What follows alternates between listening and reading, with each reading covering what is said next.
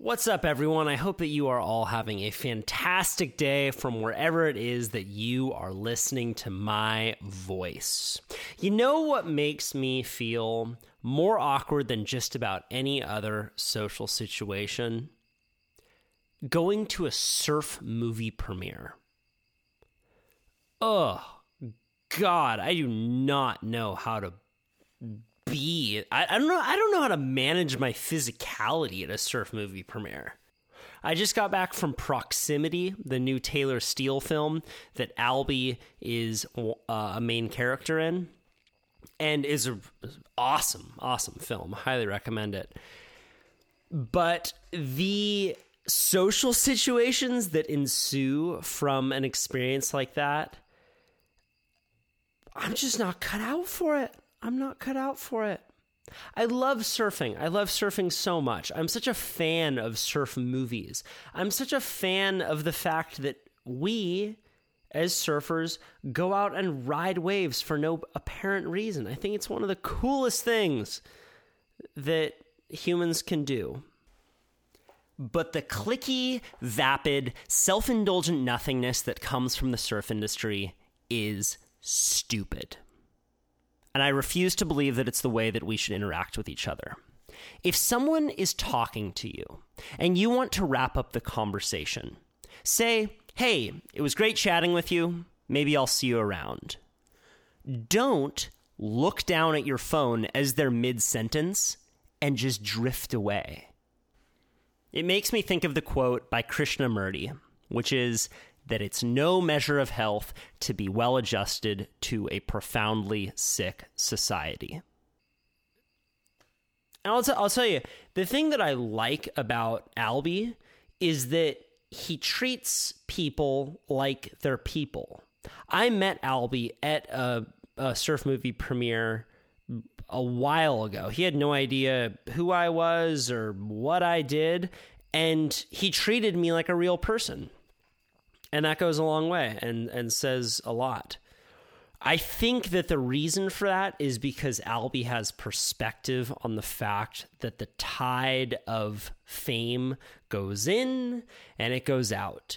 And he was never a golden boy, as you'll listen to and hear about in this episode. He's been signed by sponsors. He's been dropped by sponsors. He comes from a place that demands humility. I find that a lot of people from Maui have perspective on the silliness of the industry because they are a little bit more removed than people who are in the thick of it. And I really enjoyed the conversation. He's a smart guy, and he's one of the most exciting surfers on planet Earth right now. Big thank you to Whitney, thank you to Steven, thank you to Kathy, and thank you to Greg for donating to the show on Patreon this week. It is listeners like you that help keep this show going. Everyone who donates to the show is automatically entered into a monthly raffle where I give away gear from my surf sponsors, including Patagonia, RPM Fitness, and Sector 9 skateboards. So Patagonia makes food now, so you could just donate a few bucks and you could have a gift basket of food sent to your doorstep. And I really appreciate it. If you don't have the cash to support the show, there are a million other ways that you can help me out. Just talking about the show, sharing it with friends really helps. I don't advertise, I don't promote the show in any way that I pay for. So it's people like you having conversations and talking about it that helps get the word out. I'm also an Amazon affiliate, so if you buy stuff on Amazon, go over to my website first, kyle.surf, not kyle.surf.com, just kyle.surf. Click the Amazon link. That's also where you can donate on Patreon, but if you click the Amazon link and then use that link in the future for Amazon purchases, I get 4 to 8% of your purchase at no cost to you. So it's an easy way to support me. I want to make it clear that you are not supporting the show through Amazon, because Amazon is in no way affiliated with the content of this show, but it is supporting me and it's supporting my beer fund. All right, everyone, let's get this going. Please welcome my man, Albee Layer. Kyle Tierman here. I'm in Cape Town. I was the only journalist in northern Nigeria. Not an adventure until you get lost in Tijuana. If you get caught inside by a giant wave, you feel really alone. I love the adventure of waking up and not knowing what will happen and that being my job. I'm standing at a desert oasis right now. A lot of tourists don't see this part about Bali. Smiles and thumbs up. Welcome to the Kyle Tierman Show. That was pretty good. Right, How long have you lived in this house? I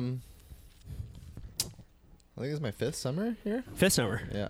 So every summer you go back to Every winter. I go back every to winter Maui. you go back to Maui, and then you come over here. Yep. You're in the thick of things, man. I know. They're polar opposites. It's kind of nice though. Maui's just really like slow, you know, especially in the summertime. Yeah. And then here it's just like tons of people and just stuff going on all the A time. lot of input. Yeah. More women in a 10-block radius. Yeah. And all of Maui. Right. Guaranteed, actually. I'd actually be willing to bet that. Here, put the microphone just like that. A little closer. There you go. Nah, you got it. Okay. You been getting into mountain biking recently? Yeah. I think it's I've been gorgeous. mountain biking for a couple years now. Yeah? It's like, I honestly, unless the surf's really good, I have more fun biking than surfing. Super fun. Is there good spots to bike around here? I haven't got to go to any of the trails around here. I want to go to Big Bear where you can like ride a chairlift up. Yeah. Because I can't imagine that. Because at home we have like one trail and I ride it like every day, but it's like a 7-mile loop and you climb like 1,000 feet. So by the time I do like one loop, I'm like already pretty spent. Back on Maui. Yeah. Do you have another bike over there? Or do you ship Yeah. this thing back and forth? No, I just bought this one over here. Yeah, I have like 2 or 3 at home. So like where do my you- most expensive hobby too. Oh, yeah. These things are like $3,000 like for like a average one. Oh, yeah. Yeah. They're so much more high tech than surfing. Yeah. Where do you go around here? I haven't really got to go yet. I just got that. I just been biking like every day, just like to La Jolla and stuff, just to exercise. Yeah. But I haven't got to ride any trails or anything around here yet. You go off jumps? I do at home. It's fucking sketchy, dude. I know. I freaking broke my collarbone already. Really? Yeah. When? 2 years ago or something. Tell me about that. There's like a big nub in it now. We just have like the trail at home. It's not like super gnarly mountain biking. It's like all the jumps are tabletops, so if you want to just like roll over them, you can. But I was getting like just classic like too confident, too quick kind of thing. Right. And then I always, whenever I'm with my friends and someone tries to like film something on their phone biking, I always fall. It's just like one of those things. And sure enough, my buddy was like, "Oh, we were just hitting these last 2 jumps at the end of our trail like a couple times." And he's like, "Oh, I want to film you." And I was like, kind of like tweaking the bike in the air a little bit, getting all like excited. Yeah, rocket power And, style. yeah. And then he was like, I was like, "Okay, like film one. I'll try to hit it like really fast." And I hit it fast and I like started to like try and do like a little whip, but I like started it too early as I was going off the jump. And so I just like, when I went off, I just went awkward and sideways. And, like, you know that feeling in the air when you like, you know you're falling because the Yeah. whole time you're leaning one direction. No. I was just like, and I just froze. And I watched the footage a couple times. I was like, oh my God, delete that video. I never want to watch that again. And then you came down on your collarbone? Where'd it Just hit? Right on my shoulder. That's how Ooh. you break a collarbone. You just On the shoulder. on the shoulder and it like pops it out. Right. And it was like pretty bad. It broke like this, like where, like fully, you could see the bone was like barely not through the skin, Ew. and it was so painful. Really? But- And can you do anything about a collarbone, or do you just need to let it They heal? literally like I went in and they did an X-ray, and the doctor came in and actually after looking at the X-ray and thought it was a compound fracture like through the skin, and then she's like, "Oh, it's not through the skin. Like, you could get surgery or you could just leave it." Yeah. And then I like probably could have got surgery where they put like a plate in. Right. Um, But it wasn't even really worth it. yeah, yeah. And what do you have to do for rehab for that kind of thing? It's pretty easy actually. It's like the easiest. It's as far as I've seen, like the most minor bone to break, because you leave it in a sling for like 6 weeks and then And you're you just done. gotta get I did a lot of like acupuncture while I was doing it because I have tendonitis in the shoulder, From paddling so much? Yeah, or from somehow like, well, like, because your regular foot, you lead with your left, so my whole left side has all the injuries. Like, do you notice that? Oh, yeah, dude, you look at my arm, dude. Broken that thing 3 times. Yeah. Once mountain biking, actually. It's like very similar story. Like, got a little too confident, getting a little buck wild. I'm like, this is the most fun thing ever. I'm good. Yeah, well, you can get going so fast, so quickly. Yeah. Right? Like, there's really, like, you can get into that state of adrenaline very quickly without a lot of skill. Yeah. And you can start to feel like you're really grooving along along the corners. It's like riding a big wave for like 10 minutes downhill, it feels like, because you're like completely engaged the entire time. Yeah. Like there's no, like, you can't glance over there, you can't, like, all you can look at is like 5 to 10 feet in front of you. Yeah. And just like pure focus. Yeah, and you're going exactly where, like, you need to look where you want to go. Yeah, every not where single you time. are. Yeah, it's a lot. Like, you snowboard at all? Yeah, a little bit. It's a little like snowboarding too, like going Yeah. through the trees. Like, if you look at a tree, you're gonna hit the tree. Yeah, exactly. Yeah, man. I went with my buddy Andrew. Because Santa Cruz has really good mountain biking up in the Redwoods. There's It's a insane. ton of good mountain bikers from there too. Yeah, and like so. Tyler and Cam McCall, Yeah, Greg I went to their Watts. house You know those when I guys? was there, Yeah, yeah. at Deer Camp. Deer yeah. Camp, sickest place ever. Isn't that place great? Yeah. These kids got tractors and set up their own little Disneyland in their backyard. That's like the dream. One day, that's all I want, is just to have like a mountain bike jump track going around the house. It's like, that place is amazing. That's the amazing. dream, yeah. So one of the kids who goes up there, named Andrew Taylor, I traded him some. He was getting into surfing, and I traded him some surf gear for a mountain bike. He got me this like insane, like probably like a $5,000 mountain bike, and he was like, "Dude, I'll take you. This is awesome." And he took me down this spot that, in retrospect, was way out of my league, dude. Yeah. But me being me, I was like, all right, like, I got this. This is amazing. Like, having such a blast. And then I went down this spot where it goes super steep into a big turn. And I just did not look where I was supposed to look and went straight off and landed on my left arm. And I had broken this arm twice before skateboarding, so it already had plates in it, and it just went. Like with the plates and everything? Yeah, well, what happens is the plates. Sounds like a brutal break. It was super brutal. Well, so when you get plates in your arm, usually it will break just at the end of the plate. So if Yeah. you picture it like, putting... Yeah, it's like the weak point. It's the weak point, exactly.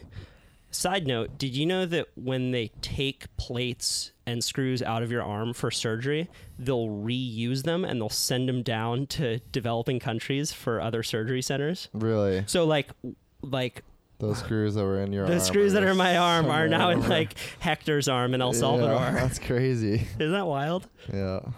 Have you had many injuries from surfing? Yeah, quite a few. My collarbone was the only bone I've ever broken. But I did. Yeah, the tendonitis in my arm is from I tore my pec out towing at Jaws when I was like 19 or something, and I didn't really like. It wasn't like a full tear where it like completely comes off, but Right. it was like a partial tear. And then I started using my shoulder, like, because I didn't do anything about it, so I started using my shoulder weird when I was paddling, and that's what gave me tendonitis. It has the funniest name. What is it? It's supraspinatus tendonitis. Like, that's the name of the ligament. Supraspinatus. Yeah, or something like Albee that. I'm pretty sure. supraspinatus, bro. Yeah. That'd be a good nickname. How'd that happen? From the driver just pulling too fast and you getting jerked forward? No, actually, I went up like super high. We were towing, so you end up going so freaking fast on the little boards. I went up like super high and got like a little barrel like pocket ride right in the like really high, and then coming down like from the very tip all the way to the bottom. Right when I got to the bottom, like as fast as you can possibly go, I just hit a chop and just like boom, like right over the handlebars, and my arm just came up and over and just like. Ugh. Oh, Sounds like me on a mountain bike. It was awful. So were you towing Jaws a lot before you paddled it? Yeah, For we a few towed years? it for. I think I was 15 the first time we towed it, and Who'd you go out with? the first time we ever towed it, which is funny because I lived next to Laird and stuff for the whole time I was growing up, and I never got to go out with him. I never got to surf with him still to this day, like I did once maybe. But actually the lifeguards, it was like Cleo Amadeo, this guy Alfredo, and like Daniel was the other guy. These there are a lot of lifeguards from Hokipa, and they took me and my friend Marlon Lewis out. We were like 15 and we are going to go surf this outer Specs wave, which is like a small, like, I mean, not small, but big. Kind of novelty wave when it gets big. Yeah. Jaws, I guess. And we got down to Maliko and we had like one tow board between the two of us. And my friend Marlon had a jet ski. And they were just like, oh, change the plans. We're going to Jaws. We're like, what? We're going to fucking do what now? I was like, oh, fuck. I mean, it's as good as time as any, I guess. And so then we went out there, and I remember, like, the first time, like, pulling up to it, because it's so crazy, because the trade winds is, like, pretty offshore there, and it was windy that day. So when you're coming in from, like, the boats and the skis, you see these, like, rooster tails, you know, just, like, the spray coming off the waves, and it's just, like, so big looking. Like, from the further away you are, like, the bigger it looks, and it's like the most intimidating thing ever coming up the first time. And like, me and Marlon weren't really planning on catching waves, and we watched them catch a couple, and I watched Cleo get like a 20-footer, like a proper one, and I was like tripping, like, whoa, that like just like it's so much different from the water. And I was just like blown away. I was like, I can't believe this is happening. And then like he got a good one. And he came over, and Cleo Amadeo was like, oh, you want to go? Like, just use my board. I was like, really? I was like, fuck it. Like, let's do it. And then Marlon got towed in from the other guy. We both went out, and there's no one else around. It was just us towing, because it was kind of a messy day, and it was late in the evening. And my first wave, I was like way on the shoulder, like barely even felt it. But then like the second wave was a big one. It was the second wave of a set too, so it was nice and smooth. And I like bottom turned around like one big section. It was like proper like 15 foot maybe. And I like remember just like bottom turning around that like section. I was just like, holy shit, this is the best kind of surfing there is. Like, I was like, I never want to do anything else.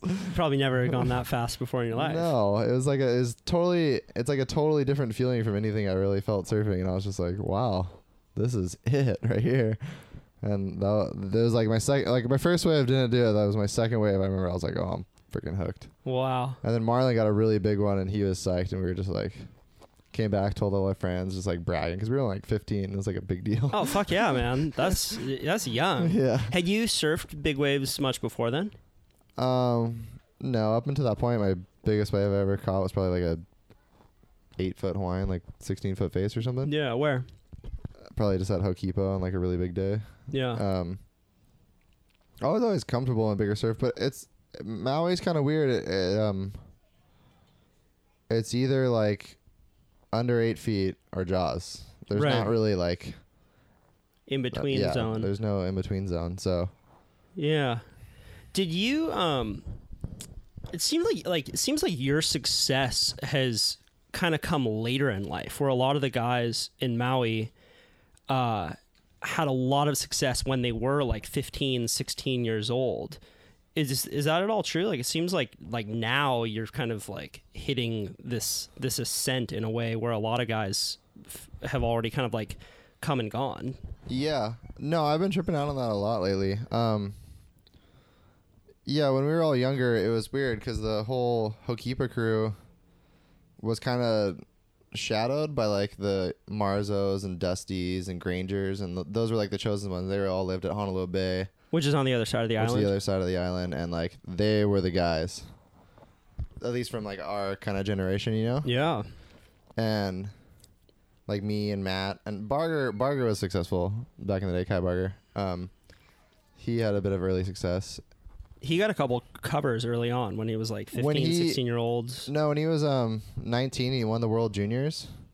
He that's when he like Hurley like really started backing him, and just he was on like every freaking cover for like a week. And because like once people got to know him too, everyone freaking who meets Barger loves Barger. He's the man. Yeah, he's the coolest guy ever. So he like really blew up right after he won the World Juniors.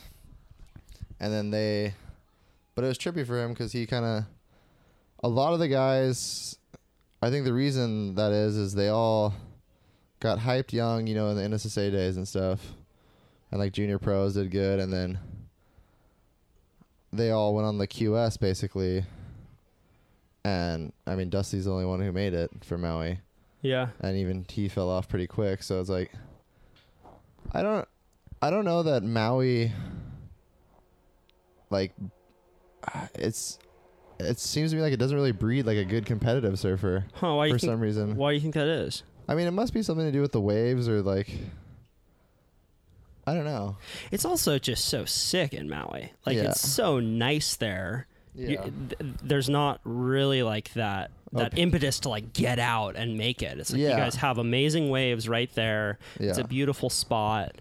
Yeah, I think that's a big culprit for, like, there's a lot of great surfers in Maui that never even tried a career. Yeah. Like, totally could have, but like, why would they? They just surf every day with their friends, and like, people just get too comfortable there, and it kind of sucks sometimes, because then, like, you know, the world doesn't get to see their talent as much. Yeah. Santa Cruz has a lot of similarities. Yeah, I know. I noticed that when meeting all you guys for the first time, is like when we all started doing contests, like the Santa Cruz guys and the Maui guys had like clicked pretty easily. Yeah. Well, it's kind of like I mean, Santa Cruz has a very blue collar surf scene, you know, like the guys who are ripping the hardest out on any good day in the wintertime are in between breaks from pounding nails. You know, but there's still that kind of core community that you don't see in other areas like Southern California nearly as much. Yeah, especially Southern California. Yeah, same with, I think Maui has that too a little bit, where, I mean, you get encouraged to surf in Maui, but it's not like Oahu, you know, where they have cameras every session when they're like 10 years old, you know, and everyone, like, surfing doesn't seem as like it's going to be a career when you live on Maui as much as it does probably like in Oahu or other places like Southern California. Right. Were you, was there ever a point in your surfing when you thought that you weren't going to be a pro surfer? Like when it looked like it wasn't going to work out? Yeah. I still think it's going to go away any day now. I can't believe it's lasted this long. No, like right when cause I was on Billabong as a kid, I wasn't super like chosen kid or anything, but I had a little bit of hype and did decent in SSAs and stuff. So like I was on a path where I like, you know, it could work out kind of, but I wasn't betting on it or anything. But that's what I wanted, obviously. And then like right before I graduated high school, I remember Billabong, who I'd been with for like 8 years, just dropped me like out of nowhere. Like no warning, and then every one of the other companies I was writing for just followed suit and dropped me like back to back to back. And then at that point I was like, oh, like it was already past like applying to college time too. I was like, oh no, like I'm gonna go do junior pros, I'm gonna go do freaking couple QSs and make a run at this. And then it was just like boom, like zero funding, and I wasn't even getting paid a lot at all. I was getting paid like a couple $1,000 a year maybe, but enough to travel, but enough to make like it work. Yeah, make it work for sure. And especially with like my parents' help too. And but then it was just cut, and then like I lost all my sponsors, and I was just like, oh shit, like I guess this isn't my thing.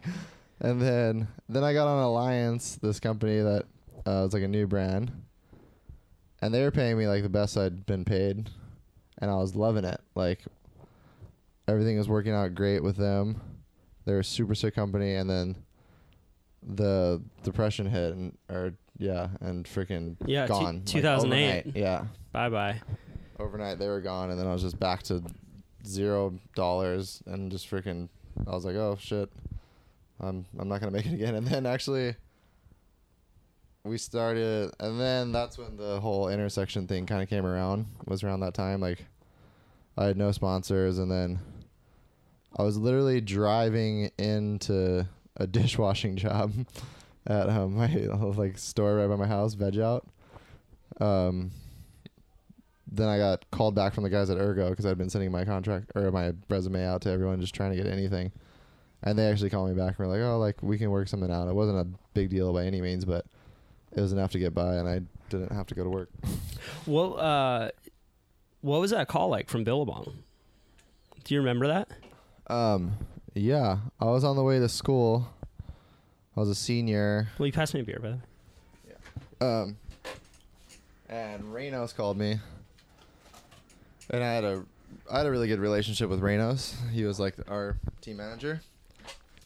And I could just, as soon as he called me, like, I was like getting news that someone passed away or something. You could just tell by the tone of his voice. I was just like, oh shit, this isn't good. And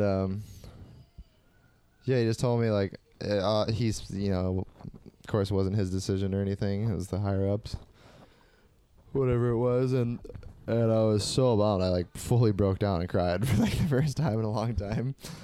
And I was just like, the whole day at school, I just remember being like a zombie, like, oh shit, like what am I gonna do? Like, nah, I'll get another sponsor. And I just remember like hearing about everyone struggling, yeah. And I was just like, shit, maybe this isn't gonna work. What do you think you would have done if it didn't work? Like, did you have ideas of other things you wanted to do? Yeah, I wanted to be in the Coast Guard.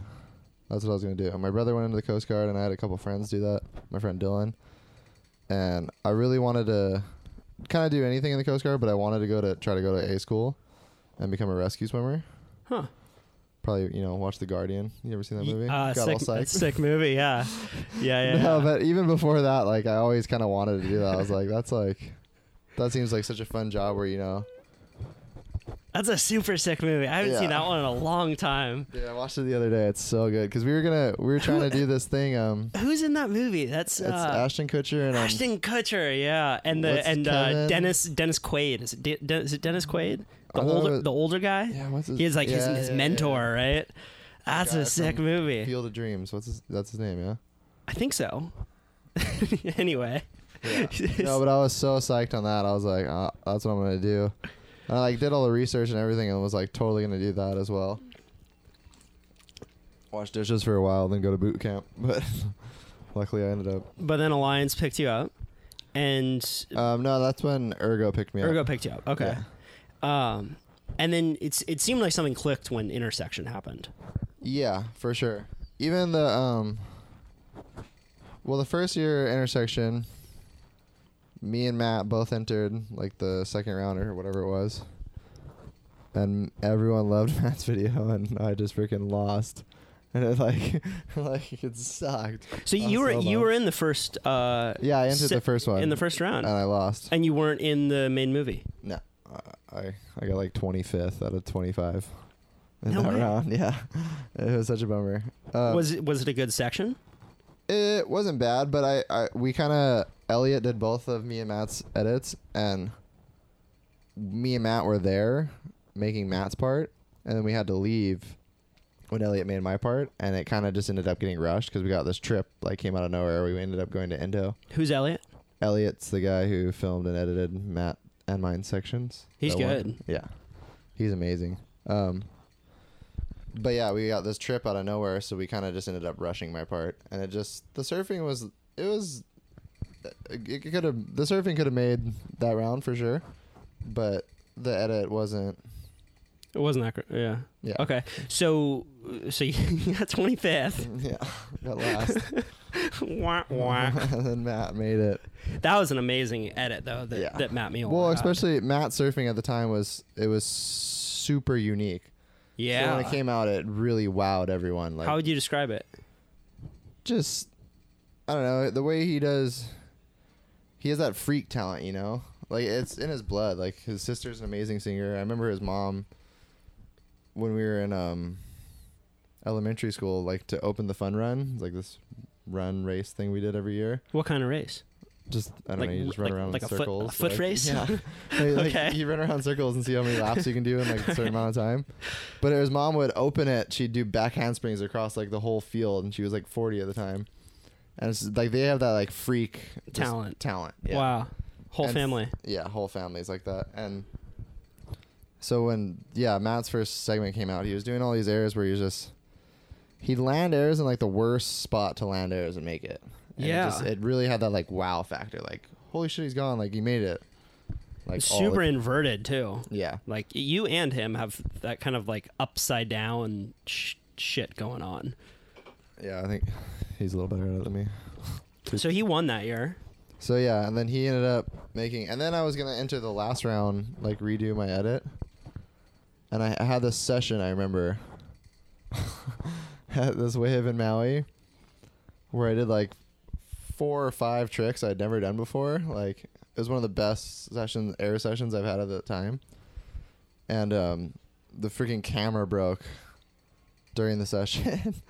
And like, it was the worst thing ever. And then I came in and there was one clip on the camera. I hadn't cried since I got dropped until that moment. Yeah, and I was like, it was like a week before like the deadline to enter the last quarter or whatever for the intersection.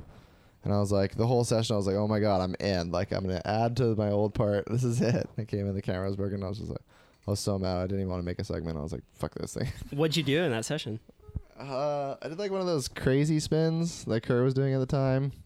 And like a couple of big passion pops and... All backside? All front side. All front side. And what else? A couple of like just big full rotations. And it, like for the time, it was like by far the best air surfing I was doing. And it was all like one session. I was just like, yes, like I'm in there. And then I came in, the whole tape. It was on a tape at the time, and it was just corrupt. I couldn't watch it. I was just like, fuck. It's not meant to be. No.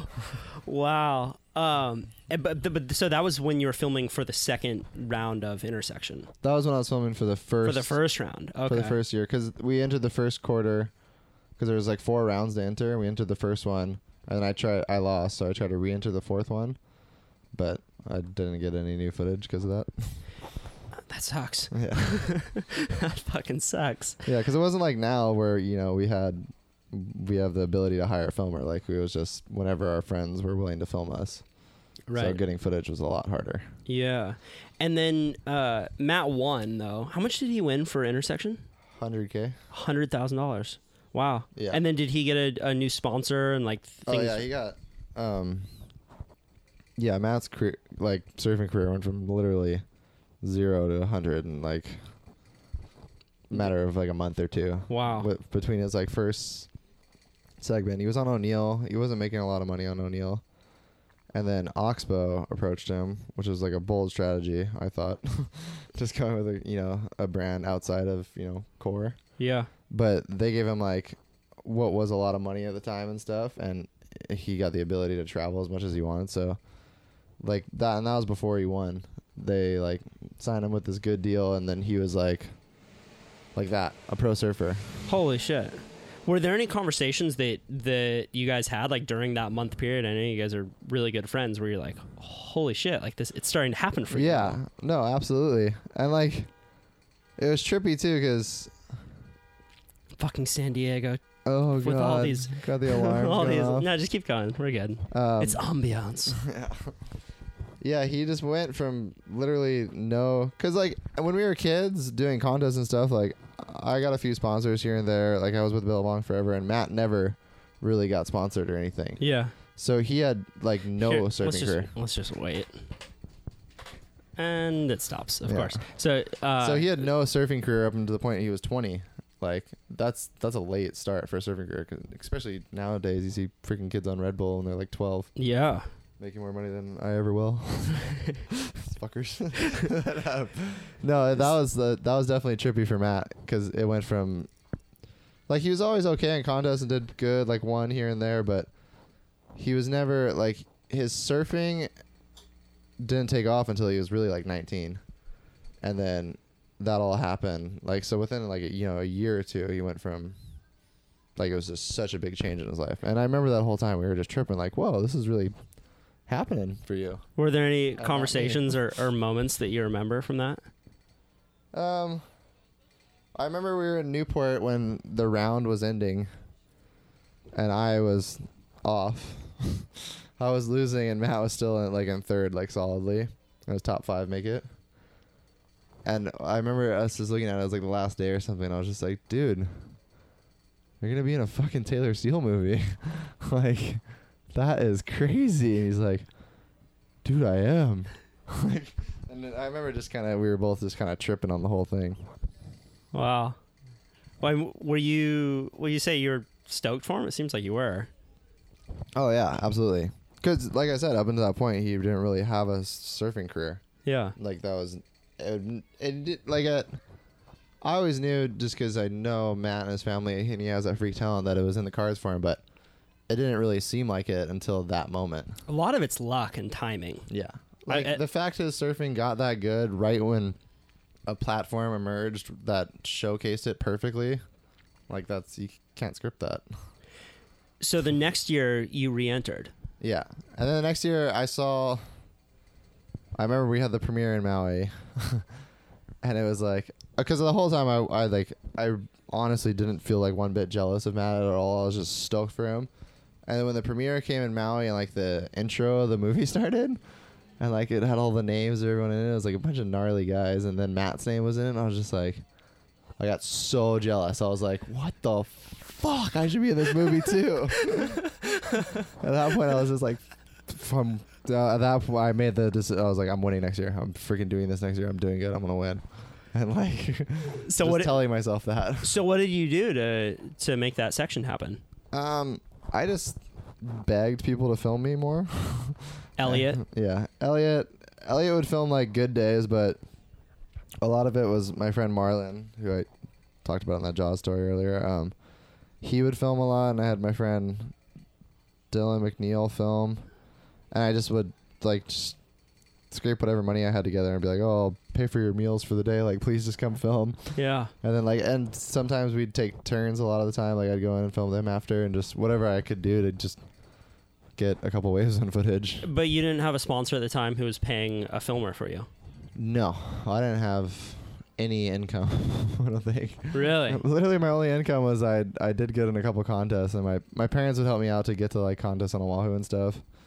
And I'd stay with friends, just do everything as cheap as possible. And I taught surf lessons for a while too, and just any little odd jobs to make a little money. And then I actually did good in a couple contests and made like a couple $1,000 here and there, and I just like put it all into trying to pay the filmer if I could. Yeah. And your section was mostly around Maui, is that right? It was all Maui. All Maui. Yeah. The first one was, and then the second one, when I had like a couple waves from Tahiti and Fiji. That was the one where you burnt all your NSSA trophies, right? Yeah. How sick. Not all of them. Not all. It was fourth place and under. That's hilarious. Which was most of them. That's super funny. Yeah, there's the great intro scene of you putting lighter fluid all over your trophies. That was so fun. That was like Elliot's idea, and we like started, or you kind of just mentioned it, and we started like running with it. It was such a fun concept. It was just so fun. Is there a point where you're like, yeah, let's throw this first place one, and you're like, no. Let's hold on to that you got one. some trophies you want to burn? I was like, I got plenty of trophies I want to burn. Everything under fourth place can go. I don't need to remember those. And then, oh, that's really funny. I thought you burned all your trophies. Oh no! You go to my room now. It looks like I ripped because it's only third place and above. There's not as many, but that's amazing. And then you guys put the section together, and did you think that you were going to make it in the movie at the time? Yeah. Well, the first section we did, because we started planning for it, like, you know, from the moment the first movie came out, I was like, they're going to do this again. Like, it was a success. Like, let's start working towards this. And so, like, first round, we had our segment done early. We were just like, we were hyped for it. And especially since Matt and Elliot won, winning became not just a possibility, but like, oh shit, we can do this. Like, you guys just did it. Yeah. So it was like definitely a different approach going into the second year, and yeah, so we were ready. And when our first segment came out, it was still probably my favorite segment we ever made. Like I've ever got of myself, I think, because it was like that Slipknot song, and it was like really dark and just, I don't know, it was like it was good. And it was just like, you know, I had 2 years to get all that footage because I was planning for it, or a year probably. Yeah, I mean, you had that wave at the very beginning on that big left. Yeah, that still to this day, it was a wave. I'll never forget that wave for sure. Yeah, I was at a slab in Maui that we looked at forever, and that was the first time we ever surfed it. Like really? A bunch of the Hokipa guys went out there, and mostly they were towing it and getting some crazy ones, but it was hard to tow because you end up outrunning. Because the barrel, it doesn't peel really fast. It's like one just big slab. So you got to be like really going slow to get barreled. So it somehow works better to paddle it, but it's super hard to paddle. And I got that one. I don't know. I don't really remember much about that wave. Yeah, I feel like all your best waves, you kind of black out. Yeah. But I remember like you're like Frank from Old School. I blacked out. What happened? I blacked out. What happened? But I remember watching the footage and be like, "Holy shit, that's me!" Like, holy crap! Like, that wave looks legit. Yeah. And then the section came out, and tell me about that time period when all the voting was happening. Yeah. Well, actually, I had this segment. And I showed it to like a couple people and I was trying to get sponsored. So I got sponsored by Ergo just before it came out. And so I finally had a sponsor again, and it was all still possible. And then the segment came out and it was really trippy. I remember I went down to, somehow the segment came out like during the Trestles event and I was over here. And I remember like going down the day before it came out and then like going down like at the end of the event after it came out. And no one talked to me one bit the first day. And then like a couple like pros or whatever like said like, "Oh, like sick segment to me" and stuff. And I was just like, "Holy shit, you saw that?" And it was a huge change for me for sure. Who was it? I can't remember. Oh, I think, who was it? Someone... God, I can't remember now. I hit my head too many times. That must have been an interesting shift though, to like start to get recognized around. Yeah, it was a huge. Like I had parts of my amateur career where I was doing all right and was kind of in with the cool kids of surfing, but that was the first time I was like, I don't know. I guess like. Doing something outside a contest, it was like really cool to get recognized for, a video segment. Yeah. And for something that speaks to your strengths, it seems like throughout your career, one thing that's been consistent is you haven't been willing to change your image to appease a company. Yeah. Yeah. You know what I mean? Yeah. Like, I'm sure in some ways to your detriment. Like, if a company was like, "Well, Albee, like, we'd like you to be a little bit more like this." Oh, yeah. I was the first surfer on Nike. Did you know that? I did not know that. And then I was the only surfer to ever drop Nike. Tell me that story. Oh, God. That was a rough time for me. No, I got on Nike right when they got into surfing. When it was Nike 6.0. And, I was the first guy they picked up because the guy knew the guy at Billabong and all the other kids on Billabong had shoe sponsors. So I was like just randomly picked, not based on talent or anything, just right place, right time. And then it was it was a rad thing. Like I got to go to the Nike offices and do all this stuff. And then they built a surf team and they brought on like a team manager. But you were on before then. I was on before that. Oh, wow. It was me and Monica were the only two people on Nike for a while. Who's Monica? Monica Ellagram. Okay. From Maui. And so they brought on a team manager guy and he picked out a team. And, me and Monica were the only people he didn't pick. So instantly, like, not obviously favorites.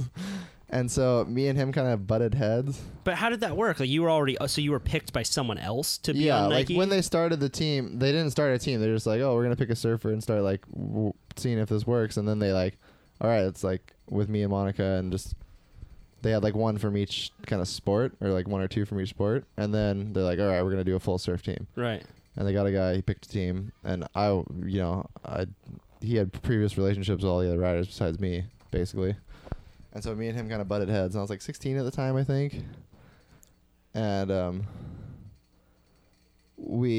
he came to Maui and he just like, we just had a different view on what we wanted surfing to be. And he was like, just telling me like, "Oh, you have to be like doing photo shoots every day, like this and this and this, like otherwise you're gonna be a dishwasher," like and all this shit. And I was just like, no, like I know how to fucking doing, like I have a plan, like because I always had like a plan on what I want to do. I was like, I'm gonna make surf movies, and like that's just like not a realistic career when you're a 16-year-old kid. It's one in however many actually gets to do it.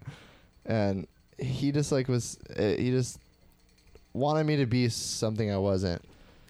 And it got to a point we were just, I don't know exactly like how to explain it. He just like wanted me to do all those photo shoots, like kind of just put me into this like cookie cutter, like clean look, I guess. Yeah, like kind of like the Nike look. Yeah, the clean it's Nike a Nike look. Yeah. Yeah. And I just couldn't do it, and I just didn't like. I don't know. I just didn't participate well in like all the Nike trips after that, because I felt like I was just like the outcast of the group or something. And then it got to a point when he was on Maui, he was trying to shoot, and he like didn't want to shoot any of the waves I wanted to shoot, and all this stuff, and like he'd want me to go to Honolulu, surf in the crowds, you know, like all this shit. I'm like, no, like I can do airs of these shitty little waves over here, like it'll look cool, I swear. And like it was just different. We just had different views completely, and it got to a point where I was just like, dude, fuck this. Like I'm not having fun. I'm fucking over this. I don't care what you did. Just fucking, I'm done. And it was like kind of heavy at like 16 to do that. Oh yeah, big and my time. mom like, oh, she lost it on me for that. My dad was tripping. Everyone. My dad was just like, oh, like kind of understanding. My mom was just tripping on me, like, what the fuck are you doing? You're throwing away your career. And yeah, and then after that, that's when I went into like the really hard time.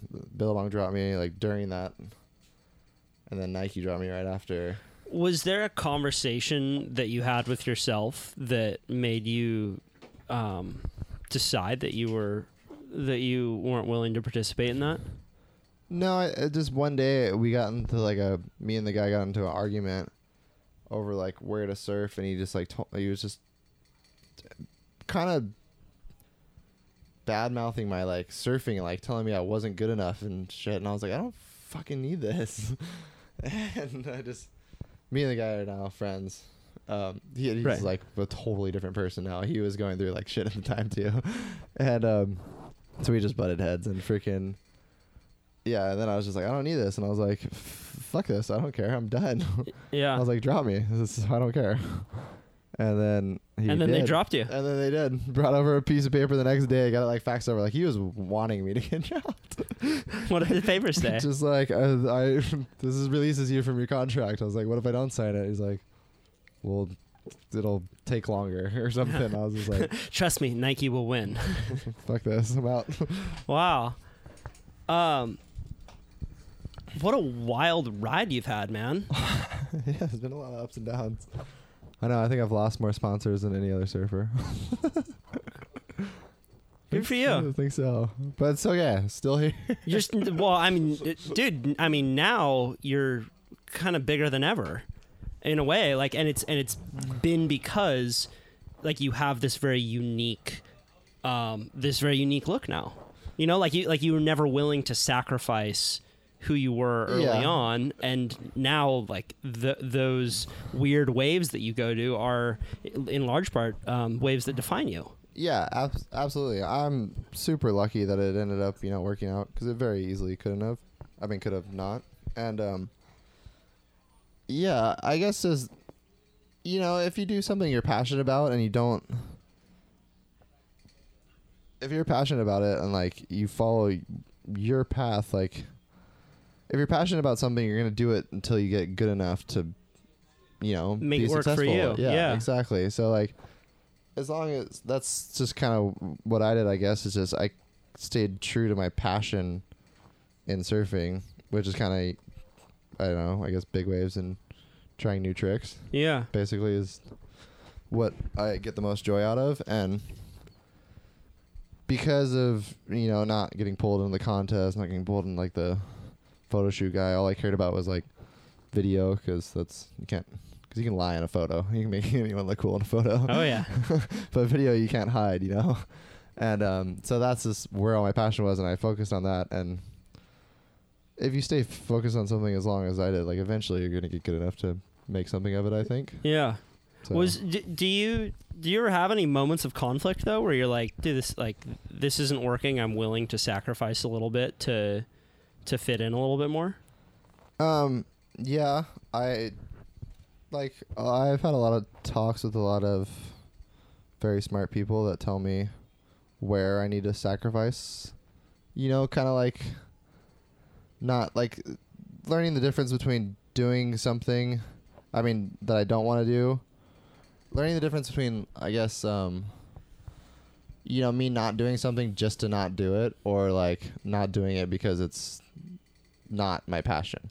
Right. Like not resisting just to resist kind of thing. Yeah. Yeah. Which is, there's nuance to it. Yeah. There's nuance to not just being the person who says no all the time for no reason. Right.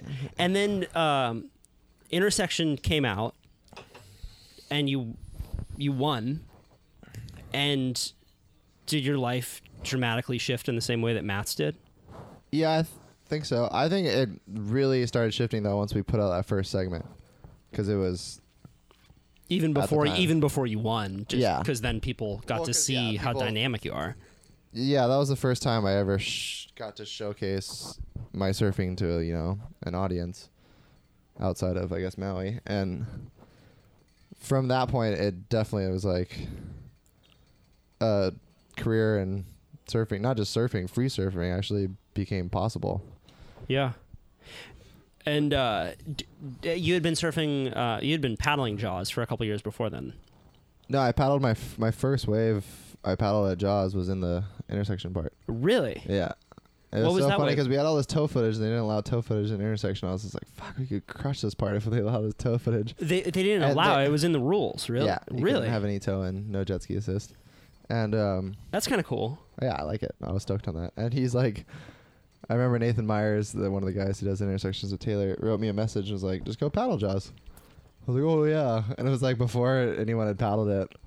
And I remember having a conversation with Greg Long one time, the first time I ever met him out at Jaws. He ended up getting really fucked up that day. He got like a really bad concussion. It's like the worst wipeout I've still ever seen in my life. Towing. Yeah. And He told me that story. yeah, it's fucked up. But it was great. I was looking into that barrel while he was getting sucked over, like made eye contact with him while he was like in the lip. Bring me into that situation because I wasn't there, obviously. Oh, he was on like one of the biggest sets of the day. It was Christmas morning, like 2010, 11, 10, maybe 2009. I don't know, long time ago. But he just got to the bottom. He had they had their toe boards set up so fucked. Him and Twiggy, they both got destroyed that day. But they had their weights above their front foot, where you want the weight in your toe board, like kind of where your balls is, supposedly they say, like right in the middle of your feet. And you can see it. He's got to the bottom of the wave, and his board was chattering, and he just stopped dead, and just fell right as the wave doubled up, and just went like slow motion, sucked over the falls, and just got detonated. And we were just like looking, and I was driving the ski, and I just was like, I pushed Billy, and I was with Billy, Kemper, and Matt, and I just pushed them off behind me. I was like, I'm going in to fucking save this guy. That guy just died. I had no idea it was Greg at the time. I was like, whoever that is dead. Like, there's no way you can live through that. But that's fucked up, man. yeah, it was crazy. It was rattling. It almost seems more dangerous for guys like yourself and like Greg sometimes, because people, when they recognize you, are like, oh no, it's cool. Like, they're gnarly. They'll be okay. Yeah. Do you ever feel that way sometimes? Definitely. But at the same time, almost fell over. Mountain bike almost fell over. At the same time, well, at spots like Jaws, because a lot of the ski drivers are my friends and they recognize me, I feel safer there. But I could almost see that at Mavericks, like, oh yeah, like, oh, he does this all the time, he's fine. But it's like, no, we're fucking not. Like, that wave can kill anyone. It doesn't matter if you're freaking Greg Long or Shane Dorian. If you're in the wrong spot, you're fucked. Yeah, big time, man.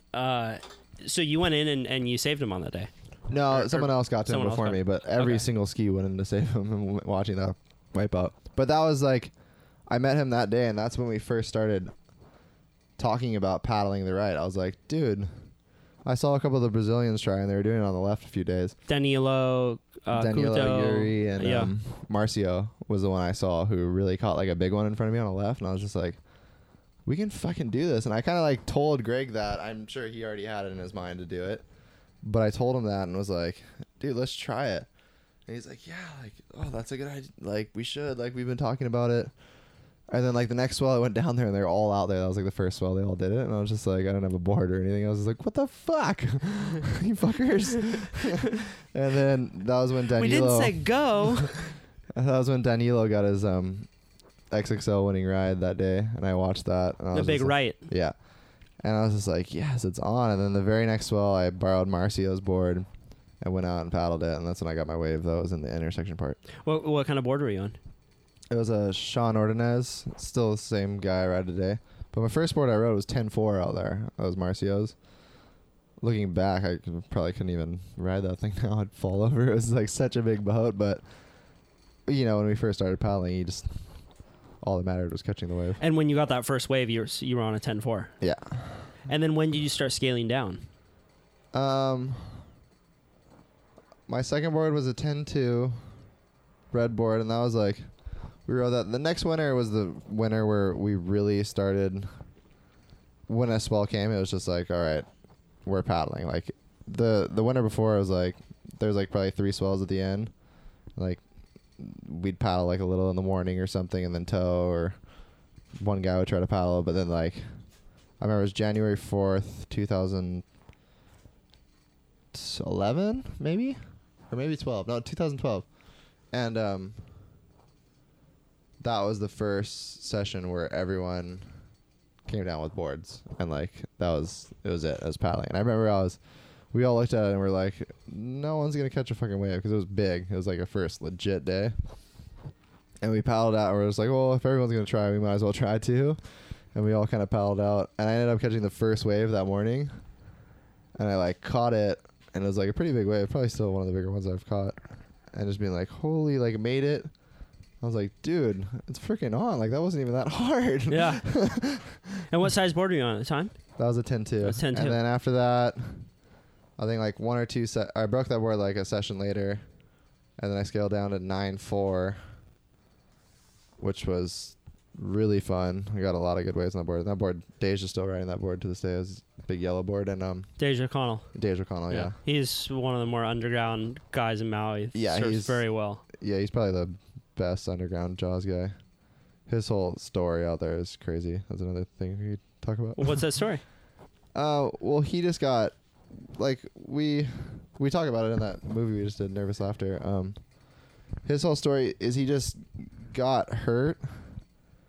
Like, it's such a weird injury. He fell in this really big wave, like one of the biggest waves paddled into at the time. And his fin went into his knee, and it hit his cartilage and, like, all the shit. Like, and you think like a cut, you know, like, oh, a cut, you stitch it up, it heals. But it scooped out his cartilage. Ooh. And stuff that can't grow back. And so he left the hospital. They gave him surgery in the hospital just to get out all the chunks that was like floating around his knee. It went underneath his knee. And then come like 6 months later or something, he's walking and stuff, but he can't. It's not working. And he's like, oh, like, I got to do something about this. Goes to see a couple experts, and he had to get surgery. And another surgery. Yeah, he had to get a cadaver knee, a piece of a dead person's knee put into his knee to replace the cartilage. Yeah. He got scooped out. Check yes on the organ donor box, everyone. Yeah, always. And that was crazy. So he was out for almost a year and a half from that injury, and the whole time, like, he was always going back out to Jaws, which is like such a cool thing, and speaks to like kind of the allure of, I guess, big wave surfing in general. So even before he was 100%, he was still going back out there. Yeah. Well, no, like, it was just, that was his plan all along. Like, he never, like, through a year and a half, it dramatically fucked up his life. Still to this day, his leg's not the same. And at the time, he was like on his way to kind of, like, he had a good shot at making a career of surfing. And then he hurt his leg and he couldn't surf for a year and a half, and it was like do or die time for him. You know, when you're in your early 20s or whatnot, like, no one's getting signed at 25 these days. Yeah. And so it just sucked, and then he had to work construction, and it was so gnarly because he had to work to support himself, and the work was making his knee worse and worse. So it just, I don't know, it was really rough for him, and he just like, at one point or another, he kind of like, he got really depressed about the whole thing. Because like for a year, he couldn't do any of the things he loved, really. Couldn't play basketball.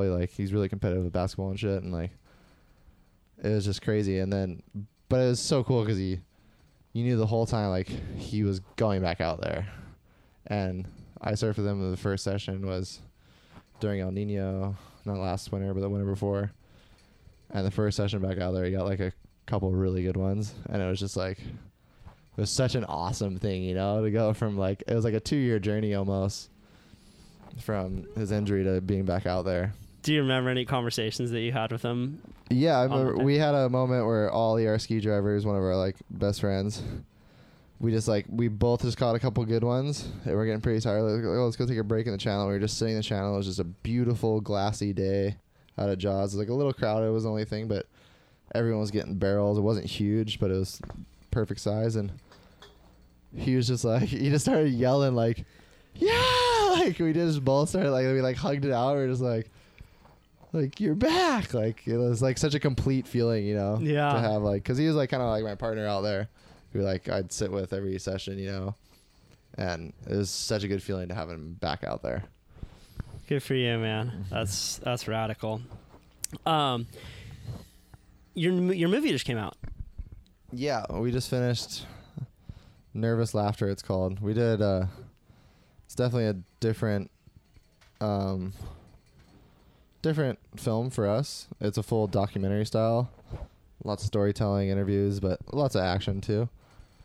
But yeah, it was a freaking, and it's based all around El Nino winter and our little group of friends, mostly at Jaws, and we go to Mavericks as well. But for us, it was a major learning experience to take on a documentary. How so? Well, like, cause me and my partner Dan, we started Take Shelter Productions together, and we started it when we did Attractive Distractions, our first surf movie, which is just surf porn, you know, just like cool lifestyles, action, song. There's you and your crew in Maui. Yeah, it's you and our crew traveling. Yeah. Segment. And to like, we're like, oh, we should just do a story about the El Nino winter, because there was so much hype leading into it. Like, oh, we should interview all these people. We interviewed Greg, Shane, all these people going into the winter, and like, just in case something crazy, the winter was as crazy as say, we'd have all this.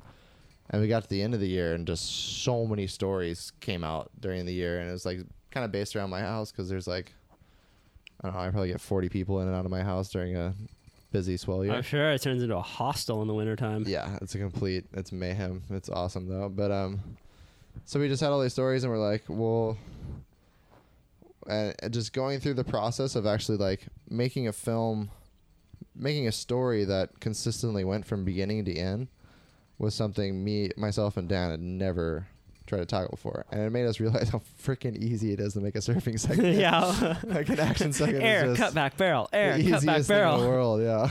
And just to have a story like we brought in that we ended up, and like it's not like we had budget or anything. Like we did it all out of pocket, and which just sucks because I'm still in debt. Really? Yeah.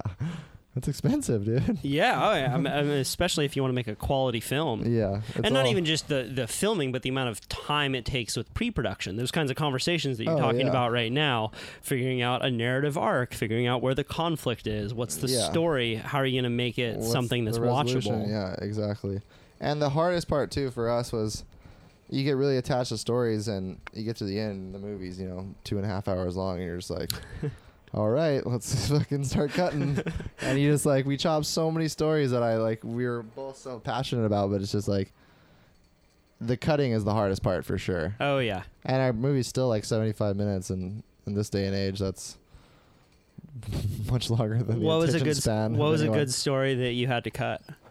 One of the stories we built out, I think we're going to put it out as a bonus segment eventually, but we interviewed like Pete Mel and Flea from Mavericks and Santa Cruz, and just we wanted to tell a story about, because a lot of the like when me and Matt and stuff first started getting our success, they kept calling us like, oh, like 2 to 20 foot crew and all this, and like it was a new thing, and we were just like, dude, the Mavericks guys were doing that freaking when we were infants, in the 90s and stuff, and like we kind of wanted to tell that story of just the similarities of the crews, and like because they did the same thing too. They didn't chase contests, they did photos and video, big waves and big airs, and that was like that's our passion now. And it, like we just really wanted to compare the characters and stuff, and then it like you could have done a whole movie with that, or like a and it's just it kind of just ended up being too off topic from the rest of the movie to include. But that was one of the hardest cuts for sure. Pete Mel's great on camera too. Yeah.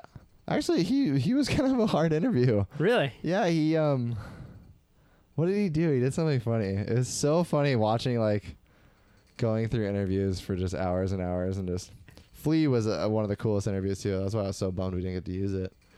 Because I've always just a huge fan of Flea growing up.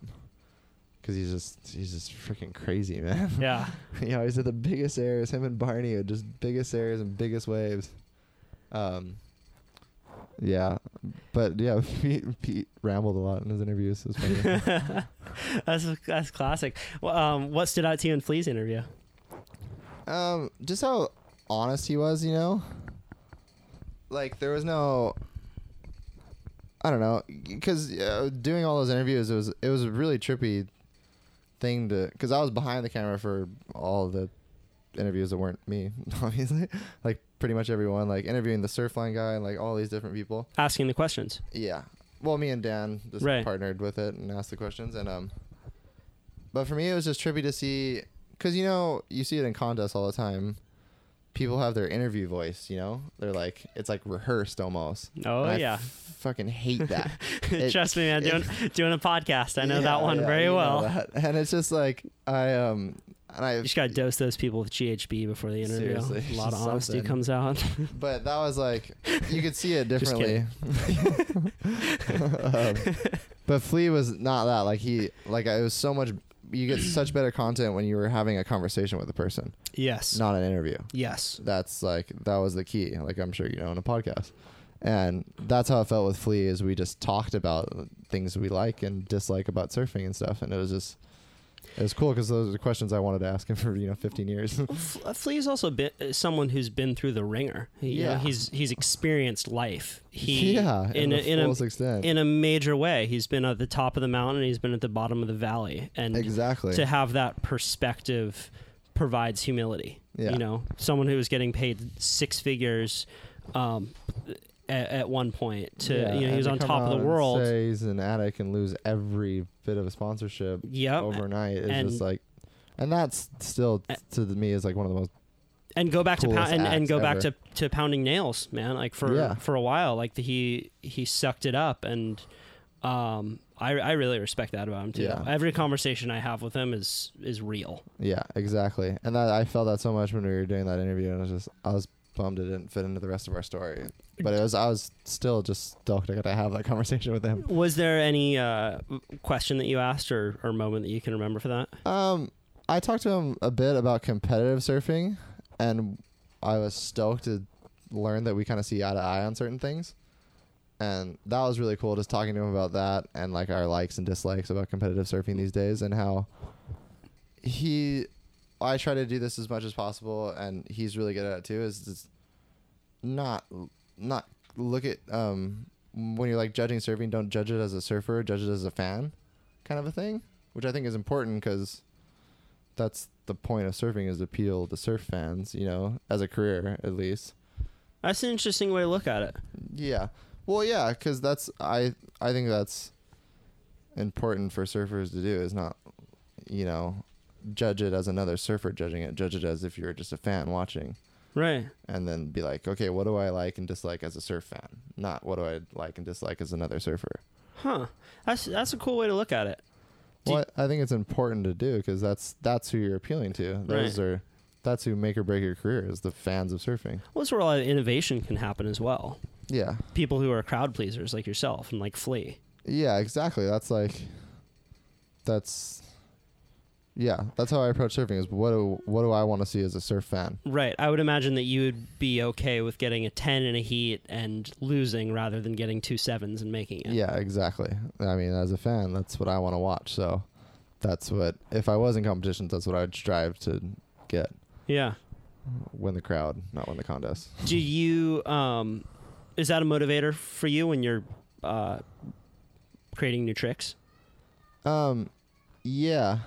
Like, how does that work for you? Like, if you're like, okay, I'm going to go do a 720 or I'm going to do a double alley-oop, what's that mindset like for you when you're practicing for that?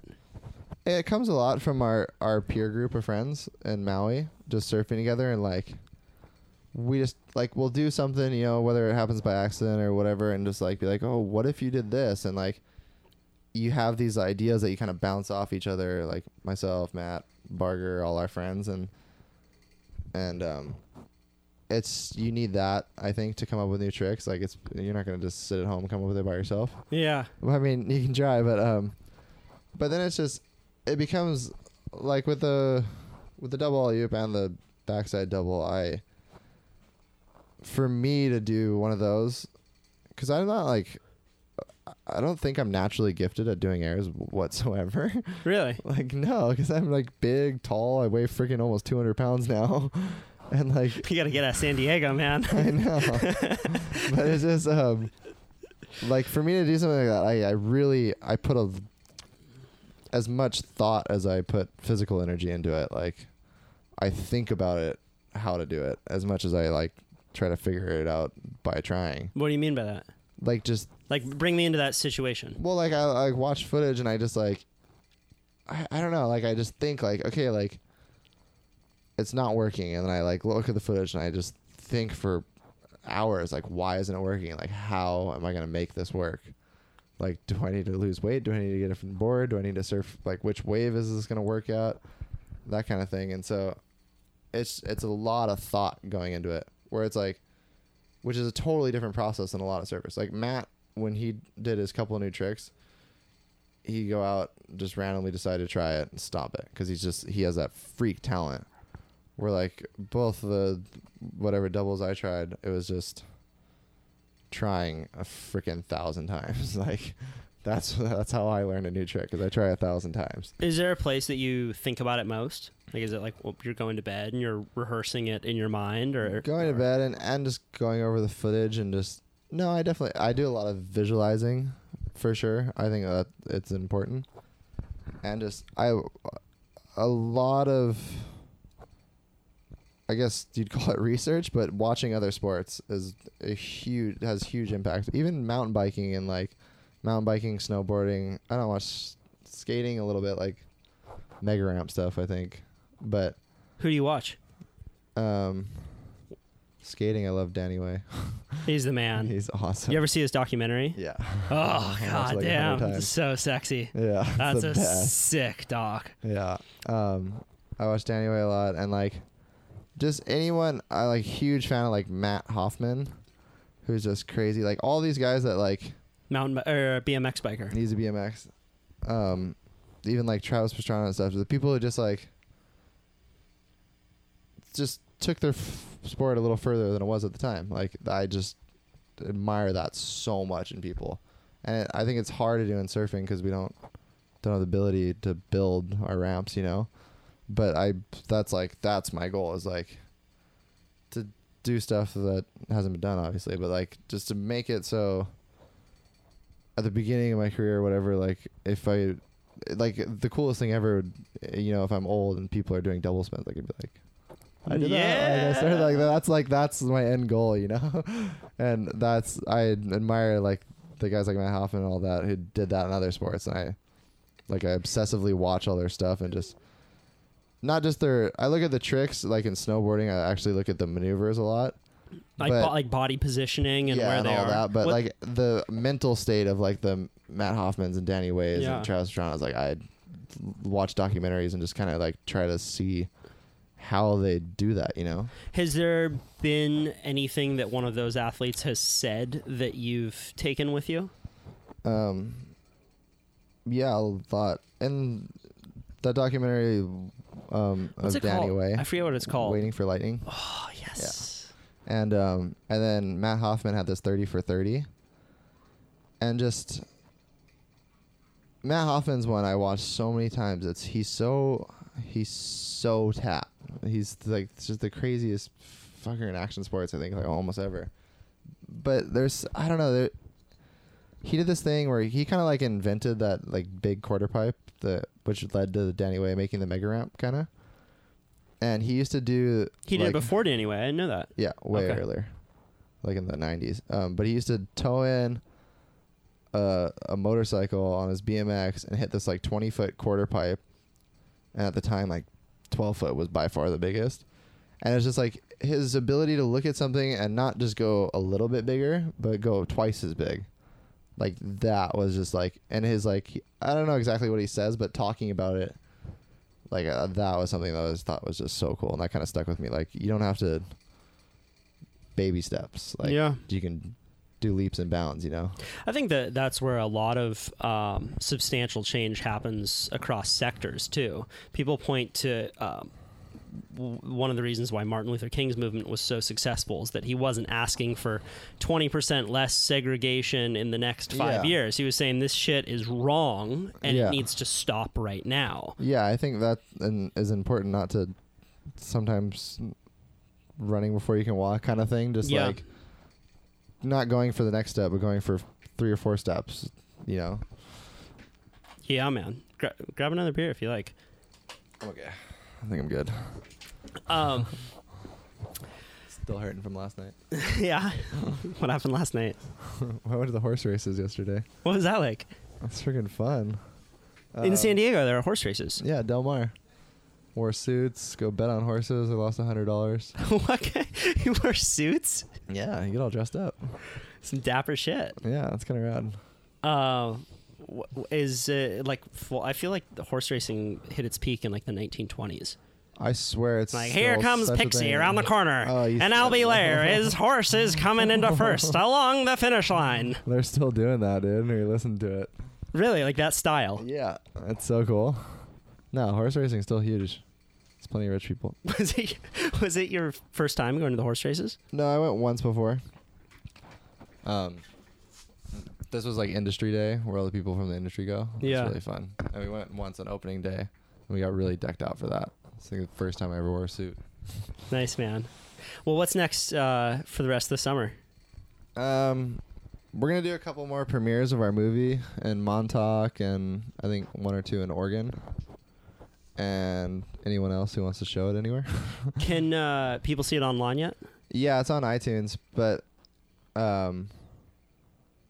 people don't buy movies on iTunes anymore. Learning that the hard way, I see. Yeah, it sucks. But no, I totally get it because everyone, has Netflix and Amazon and all these things, and they want it to be streamed, like all inclusive. Yes. And like, because our movie wasn't selling a ton on iTunes, but relative to documentaries, it was doing fine. It's just all of iTunes sales are down on this kind of genre. And so we're working really hard to get it on Netflix. And is your current sponsor, Dakine, helping push the film around? Yeah, I mean, they do what they can, but it just sucks because me and Dan, because we, like all our other projects, we just want to do it our way, so we don't fight to get a bunch of money from someone to, because we don't want to, dictator over our creativity.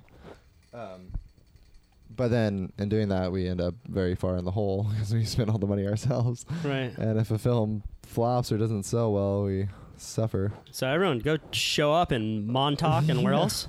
Montauk and Bend, Oregon, I think, in September. It's an amazing film, man. Yeah, you should be super proud of that. Thank you. Yeah, I think I hope the goal with it was to build something, because, an action edit is, they in a year or 2 it's out of style because the maneuvers being done are old now. Yeah. And with this, and telling a story, I hope it's something that can last, a little longer. Yeah.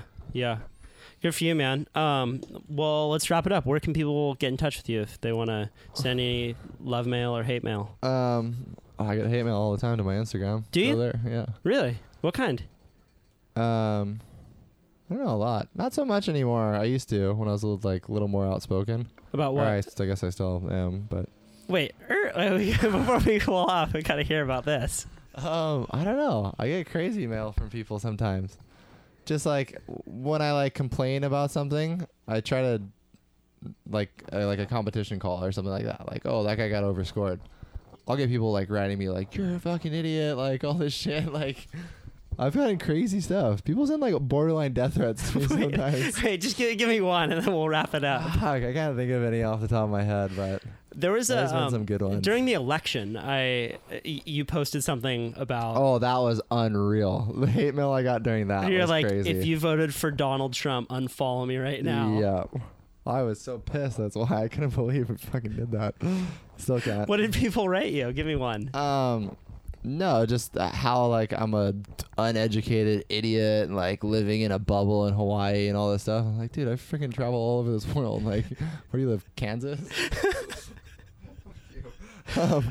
But I kind of just I don't let it get to me like stab comments and all that shit because those I've been stab comments are you need to expect it from that. Yeah, but it's cool now. I actually I kind of have like a good following of people who attack the people who attack me on like comment boards. I know my Instagram and shit. Like it's pretty funny. Like anytime I get attacked, like there's like 5 or like 6 people that are like, no, you're a fucking idiot. Like, y'all ain't even on my level. I'm letting my little homies tear you up. Yeah, it's so rad though. Like literally, and people stopped like negative commenting on Stab about me as much. It's so rad. Like, whoever those people are, dude, I love you. Thank you. That's great, man. Where can people get in touch with you? Instagram? Yeah, Instagram. Or on Facebook. My Facebook's Albert Lair. Apparently, I have a fake Facebook. Mine's Albert. Right on, man. I found that out the other day. It was fun. Thanks for taking the time. Dude, thank you, Kyle. That's our show, everyone. Thanks for listening. I'm going to leave you with a song from a local Santa Cruz grunge band called Return to Nagoya. And this is a song called Lost and Found. I will link to their band page in the show notes on my website, kyle.surf. Don't forget to donate, give this show a rating on iTunes, or just share it with a friend.